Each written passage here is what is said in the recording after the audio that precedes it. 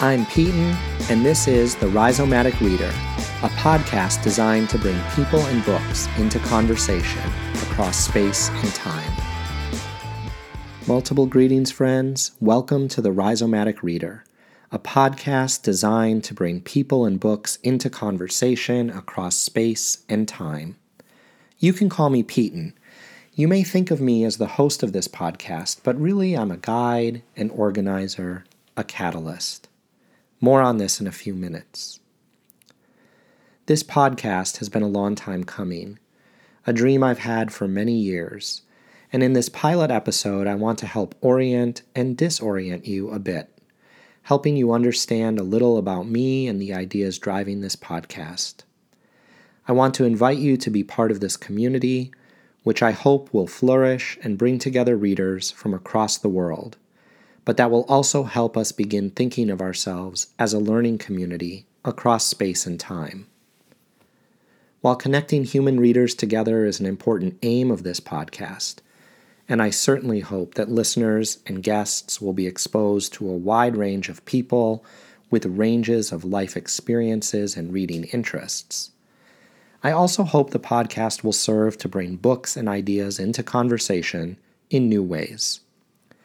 There's a vision of how this will occur, which I will explain, but really precisely what or how this happens will be an emergent process. Let's be open to what will become of this podcast and community together. So first, a little about me. Most people call me Peyton, a combination of the first letter of my first name and my last name. I use he, him, his pronouns, and I currently reside in Houston, Texas, in the United States. I grew up in the suburbs of Milwaukee, Wisconsin, in the United States, and my geographic journey to the southern United States is actually quite important to the story of this podcast.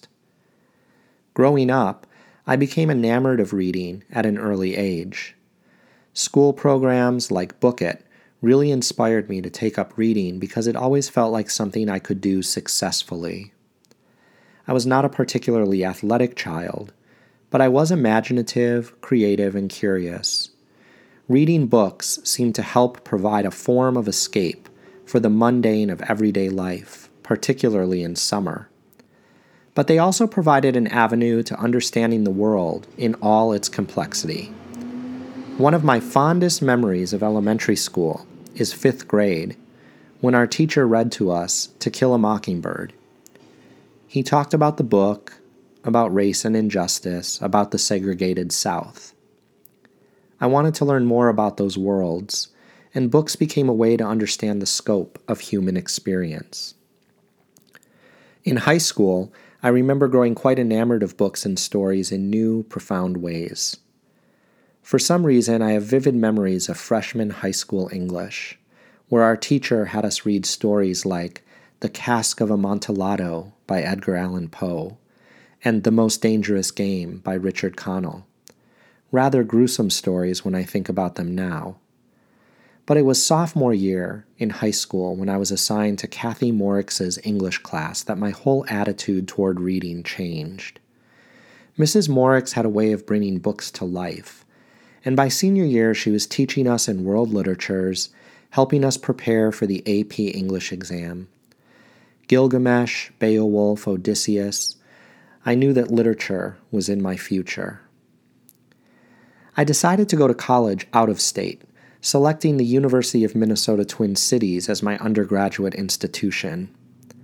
I am a first-generation college student by most definitions. My older siblings did not have the opportunity to go to college, but I always knew college was where I belonged. I became a double major in English and history, with aspirations of becoming a high school teacher. My undergraduate years at the University of Minnesota will always be the most formative of my life.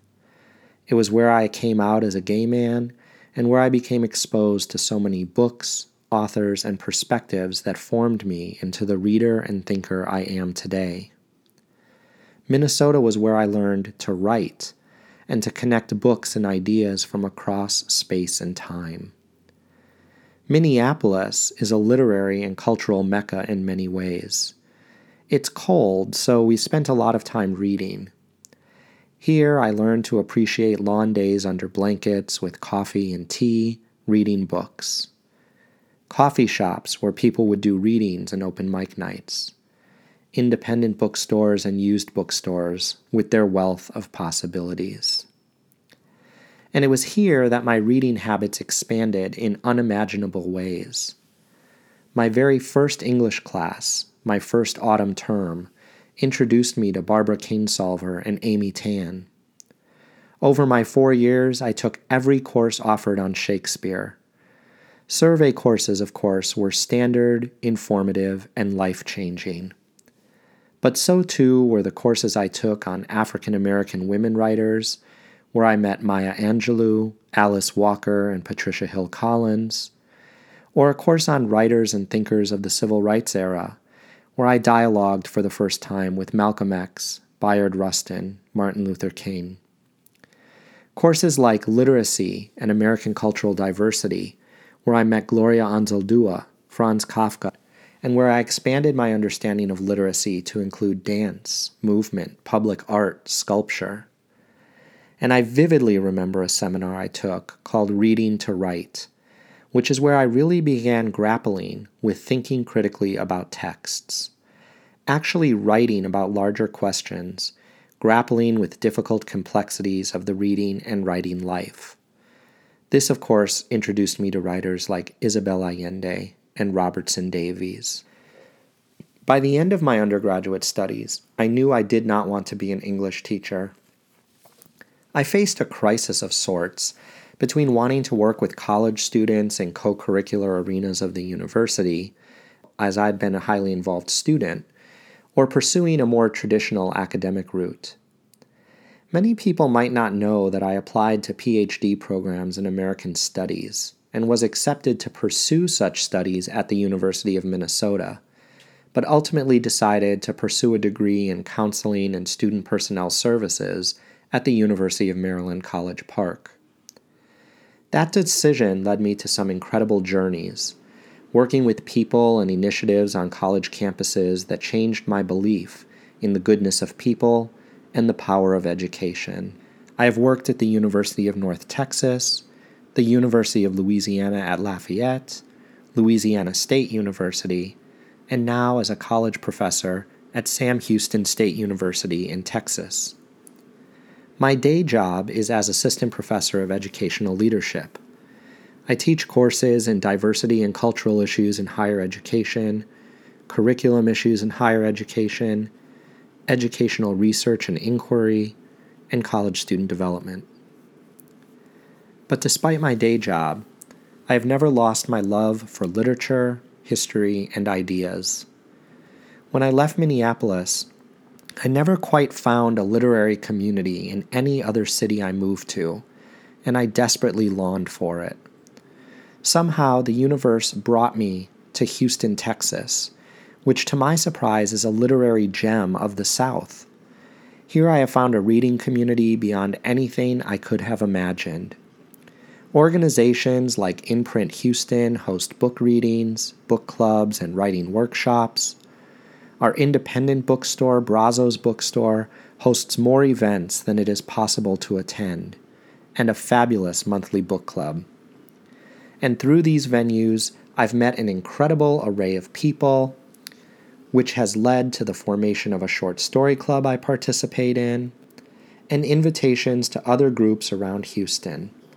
The Houston Afrofuturism Book Club, the Project Row House's Toni Morrison Book Club, and the Booker Prize Book Group, to name a few. Over the past few years, I've been listening to a smattering of book podcasts, reading book blogs, and literary digests or magazines. Each of these has their own flavor, style, tone, and focus. Some really attempt to highlight the newest writing in books. Some look at specific authors or genres of writing. Some feature writers talking about reading. So you might be wondering why I feel compelled to start this podcast, with so much already available to listeners. What will be different about this podcast experience? While I cannot make any promises, I can tell you a bit about how the Rhizomatic Reader might work. This podcast is really a long-term inquiry, a form of study. It germinates from my interest in reading, literature, history, philosophy, and ideas. But it also centers on a set of questions I have been pondering for some time. These questions are: what are people's reading stories? What do people actually read? How are readers connected across space and time? And how do books talk to each other? Remember that I am a researcher by occupation, and my educational background and journey, along with my day job, has tuned me into something that is referred to as the rhizomatic. A rhizome is a root system. These root systems grow horizontally underground, sometimes covering large areas, coming into contact with other root systems, and occasionally shooting up a plant or stalk above the ground. I first came across the idea of the rhizome during my doctoral studies, specifically in a book called 1,000 Plateaus by Deleuze and Guattari. Here is how they describe a rhizome. Quote, "Unlike trees or their roots, the rhizome connects any point to any other point. It has neither beginning nor end, but always a middle. The rhizome operates by variation, expansion, conquest, capture, offshoots. What is at question in the rhizome is a relation." End quote. I became enamored of rhizomes as a way of thinking because it allows one to begin connecting ideas and people together. Rhizomes are relational and antidisciplinary. Once you learn of rhizomes, there's a form of freedom that emerges. Deleuze and Guattari call this becoming. You can start asking, how does this person relate to that person? How does this idea inform another idea? How does this book talk to that book? Put differently, I have always intuited that everything, everyone, every organic and inorganic entity is actually connected in some way. The rhizome gives us language and evidence that this is the case. I use the idea of the rhizome quite frequently in my teaching. I want students to think outside of strict disciplinary boundaries. I want students to connect ideas together. I want students to realize that two ideas, people, and concepts that may seem unrelated are, with enough thinking and processing, actually informing and building on each other. This is the idea that drives the podcast. The rhizome is about expansion, variation, offshoots, and relationships. Consider what we are doing here a form of cartography, which is really about mapping. If we think of this podcast as a form of cartography, we can begin by recognizing that we are in uncharted terrain. We are in the middle. We do not know where we will go, what we will find, who or what we will meet. We must simply journey, following the rhizomatic pathways that emerge. Mapping the terrain and recognizing along the way how we are connected as readers and people, how ideas are connected, how books that might not normally come into conversation might open new terrains and possibilities for asking new questions, for becoming differently than we might otherwise have become.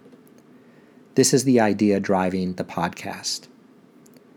Here is how it will actually work. I've had the good fortune in my lived experience to meet many fascinating, spectacular, intriguing, thought-provoking people. Readers, thinkers, philosophers, scholars, artists, moms, dads, brothers, sisters, kinfolk. Everyday people reading, charting, and mapping their way through the world. I've invited 10 of these people to begin this journey with me. Each person was asked to select one book they wish to read and discuss with me, with the following directive. Quote, "This really could be any book. Perhaps it is a book you consider your favorite, or one that changed your life. Maybe your book is one that challenged you, or that you did not understand. It might even be a book that you hated, despised, or reviled. Perhaps it is a book you have always wanted to read, but have not made the time to read yet. No genre, topic, or book is out of bounds, so to speak." End quote. Each of these individuals has selected one text that we have co-read and will discuss together. I am purposely open to all books because I want to know what people read or want to read, and I want to value the expansive nature of reading. If we consider this podcast a cartography, we do not know what we will come across. We will be mapping so much terrain during this journey, open to all ideas and ways of thinking. This podcast is purposely antidisciplinary and purposely open, just like the Rhizome. I am reading each of these books to discuss with these individuals, so in this way, the podcast will function like many other book podcasts. You will hear us talking about books. But here is where the podcast diverges a bit, rhizomatically, so to speak. Each of these guests will suggest to me another person from their experience in life that they consider to be a reader or an intriguing individual. I will then invite these people to the podcast, and they will select a book that we will read together. Rhizomatically, we will be building a community of readers across widely dispersed geographic space, ages, and lived experiences. I hope you will meet interesting people along this journey, people who will become part of your own relational people network. Occasionally, I will invite new guests from my network to join the conversation, starting new branches and offshoots of readers, people, books, and ideas. As the Rhizome grows, I imagine that we will begin seeing connections between books and ideas, connections we might not have imagined or realized prior to the journey. Certainly, part of this journey for me is seeing what connections emerge between books and ideas. This is what I mean when I ponder how do books talk to each other and how they might be in relationship. I hope that over time we will begin to see these connections and relationships. Perhaps you will be inspired to do your own mapping of books and ideas, but we will also start doing this collectively. Over time, we will map a wide terrain of books and people, putting them into conversation across space and time. I will also harness the power of social media to build this community, specifically Instagram for now. You can follow the podcast on Instagram @RhizoReader.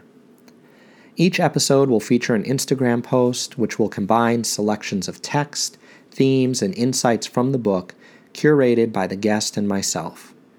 In this way, we will start to spread the Rhizome through not only listeners, but those in digital social media spaces. In addition, I will occasionally post a #Pete and Picks post, wherein I will highlight a book not featured on the podcast. This is a journey, a mapping, a process of becoming rhizomatically. I'm ready for the journey and hope you are as well. I want to end this pilot episode with some special shout-outs of people who have helped me in the journey up to this point. This is in no way an exhaustive list, but starting a podcast is a wild endeavor, and it would not be possible without these folks' help. First, Melissa Fadler, who helped with designing the logo for this podcast, accurately capturing my vision. Laura Pasquini, who is a prolific podcaster herself, listened for many years now about this idea and always said, "You should just do it."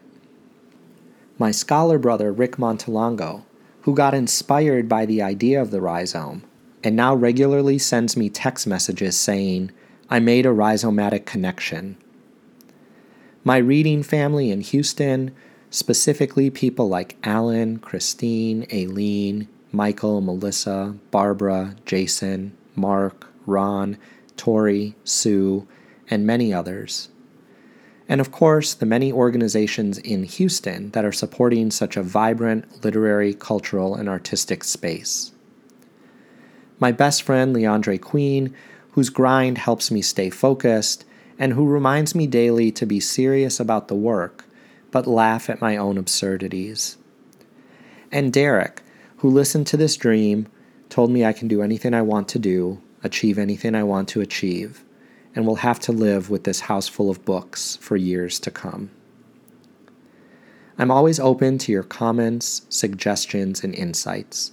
Feel free to email me, rhizoreader@gmail.com, or contact me through our Rhizomatic Reader social media account, @rhizoreader. Our theme music is composed by Leo Sokolovsky, copyright free, and available on SoundCloud. My name is Peyton, and this has been the Rhizomatic Reader. I look forward to the future journey with each of you.